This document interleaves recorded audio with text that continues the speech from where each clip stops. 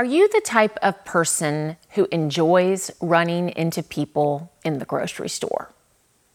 Or are you that type that when you see someone across the way that you know actually does an intentional route so that you never have to run into that person and thereby make your grocery trip even longer? I remember clearly one time I was in the grocery store years ago. I was in the produce section, and across the way I saw one of the groomsmen from our wedding. Well, I obviously had to go say hello. And I went over and I said, "Hey," let's call him Jack. "Hey, Jack." And he looked at me with that "I've never seen you in a grocery store" look and said, "Oh, hey, Chris." I was like, "No, it's Emily." Y'all have to realize this wouldn't have been that big of a deal except that our wedding had just been a few months earlier. He didn't remember my name. You know what it's like when someone remembers your name? Maybe you've only met them one time, and then you follow up later, and it could be months later. And as you go to introduce yourself, they say, "Oh, it's so good to see you again." And they say your name before it even comes out of your mouth. And you realize in that moment, oh, they didn't just meet me, and I was just another person. A connection was made between us. I remember the first time that I met one of the owners of Charlie's company. And as I approached him, there wasn't an assistant in his ear whispering who I was. He said, "You must be Emily." He knew my name. You see, when we call people by their name, it's this sense of affirmation that they know who you are and that a connection is made. And conversely, when someone doesn't know your name, it leads to a feeling of disconnection, right? Now that we're all wearing face masks, it's become a little bit more difficult to discern who it is actually behind the mask. And I don't know about you, but COVID has made it very difficult to make connections with people, even with people that I've been in relationship with for a long time. And so honestly, I have been feeling pretty disconnected lately. My hope is that for the next several weeks, that all of us might be able to reconnect in some way, to reconnect with our faith family, to reconnect with those around us. And today, my hope is that we might be able to find a new way to reconnect with God. Now, before you say to yourself, "That is the last thing I have time for. I am just trying to get through each day. I don't have any more room to add to my to-do list." I want you to know I feel exactly the same way, but this is the thing about getting reconnected with God. It's not about our intelligence or our energy or the number of things on our to-do list. When we get reconnected with God, it doesn't add to our to-do list.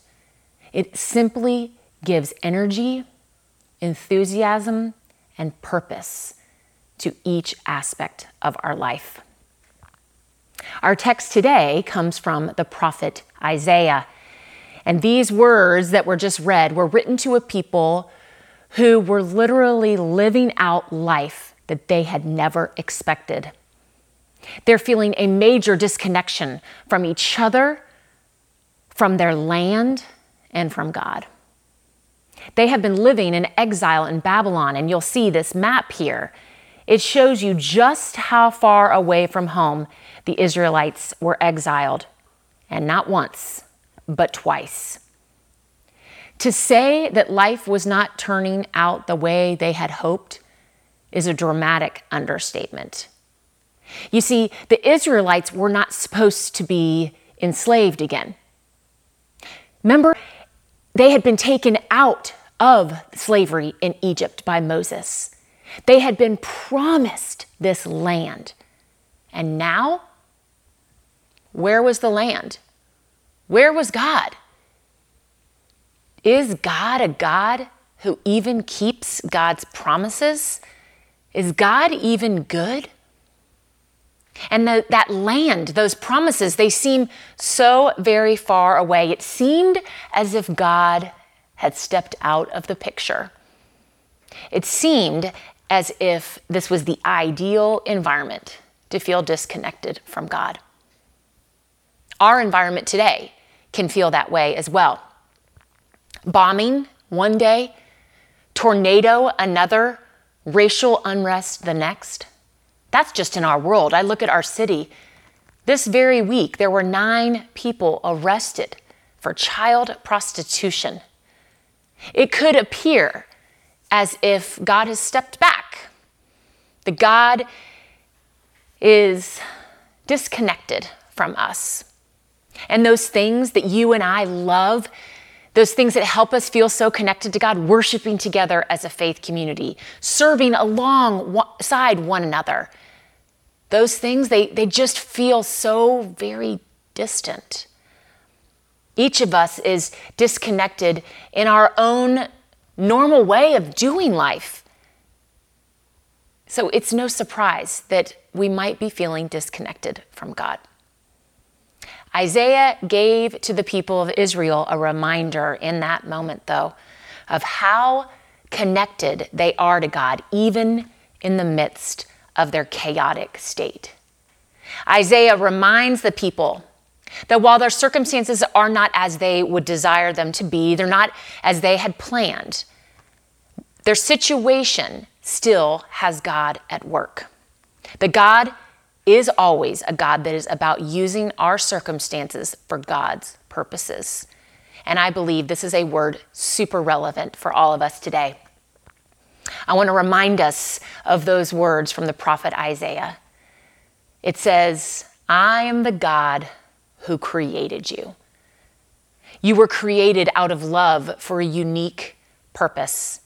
The God who created the world continues to create this day. You see, God's very nature is about creating amazing things out of chaos. Do you remember in the book of Genesis? It was a formless, deep, a void. And out of that chaos, God brought forth life. Remember that life that God brought forth was humanity created in God's image. And God reminds us today, remember the cross? It appeared as if it was the end, the worst that it could be. And out of the worst, out of death, God created something new. The best thing for all eternity. God says, I am the one who created you, and I am always creating out of chaos and difficulty. And he reminds them, God formed you. Those character traits that you have, humor, patience, passion, creativity, those are not random things that came about because of your circumstances. God formed those in each of us for God's purposes. Remember how God chose a man and a woman, two random people named Abram and Sarai. They were too old for anything to come of them. They didn't have the energy or the ability to have children, but God saw something more. God formed each of them and enabled them to be the parents of the chosen people of Israel. And God reminds us today. Do you remember Mary and Joseph? Joseph was just a carpenter. Mary, we hadn't even heard of. And Joseph, when he found out that Mary was pregnant, he had plans to dismiss her quietly. And then Herod sends out this commission that all young Hebrew boys are to be killed. It seemed as if everything was against this couple. And out of a small animal pen, using a feeding trough as a crib, the Savior of the world was formed. He reminds them, I am the God who redeemed you. This word redeemed is so incredible. The Old Testament professor Walter Brueggemann tells us that this specific word in Hebrew, it refers to a family intervention. and solidarity whereby a stronger member of the family intervenes to assure the well-being of a weaker member. I have been part of several interventions, and they are one of the most difficult spaces to be in.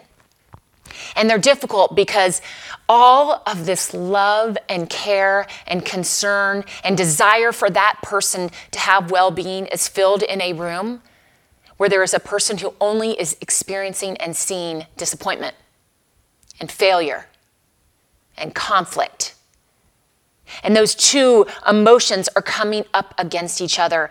And the only way for an intervention to work is for that individual to submit and say, even though I can't believe in this future that y'all feel for me, I'm going to choose to let you believe on my behalf. They have to trust that those loved ones that are there in that room are painting a picture and are believing in a future that is better than the present that they have. This is what family does for each other. And God reminds us today, I am that person that so desperately desires for you to have a future beyond your present right now. Even though all of us might feel like we don't have the power, the strength, the will, the creativity, or the time, God intervenes and says, I do. I am going to believe for you. I'm going to be enough strength and enough will and enough power to bring you to a place that is better than the life that we live right now. You are my precious child. God whispers, I have called you by name. You are mine. The late Fred Craddock, who is a professor and preacher, was vacationing in Gatlinburg, Tennessee with his wife. And as many pastors do, they try to find a hidden spot in restaurants so that they don't necessarily have to have conversation with a lot of people. So he and his wife are tucked away in a little corner, and all of a sudden, this old man comes up to their table and says, how are y'all doing? Are you on vacation? Are you having a good time? And Dr. Craddock says, yes, we're on vacation. Yes, we're having a good time. And then he asks him, well, what do you do, son? And hoping that he would give him an answer that would kind of get him to move on, he said, oh, I'm a professor of preaching. Well, that man said, you are a professor of preaching? I've got a preacher story for you. And then he pulled up a chair right there at their table. And he begins to tell Dr. Craddock and his wife the story. He says, I grew up in a small town without a father. It was so difficult to grow up in this small town. All of the other children made fun of me because I didn't have a daddy. Every time I walked down the street, I felt like people were talking about me, wondering who my daddy could be. I was lonely. I had very few friends. I spent a lot of time by myself. But then this new preacher came to town, and everybody was talking about how good this preacher was. And so I decided I would check him out. But I made sure to get to the service late so that no one would notice me. And I made sure to leave right after the sermon was over so that no one would be able to talk to me or make fun of me. He was so good. I kept coming back. And then this one day, I got so enwrapped in his sermon that I forgot to leave. And it was too late. I tried to sneak out the door, but I couldn't. And there was a crowd. And all of a sudden, I feel this heavy hand on my shoulder. And it's a deep voice. And it said, son, who are you? Whose family do you belong to? Who's your daddy? And I turned around, and it was that preacher. And as soon as I turned around, he said, I know who your daddy is. You have just the resemblance. You are a child of God. Dr. Craddock and his wife looked at him, and he said, that man changed the course of my life. And he pushed back his chair, got up from the table, and walked out. The waitress came over to Dr. Craddock and said, "Do you know who that was?" "No." And I said, "That's Ben Hooper, who was the 2-term governor for the state of Tennessee."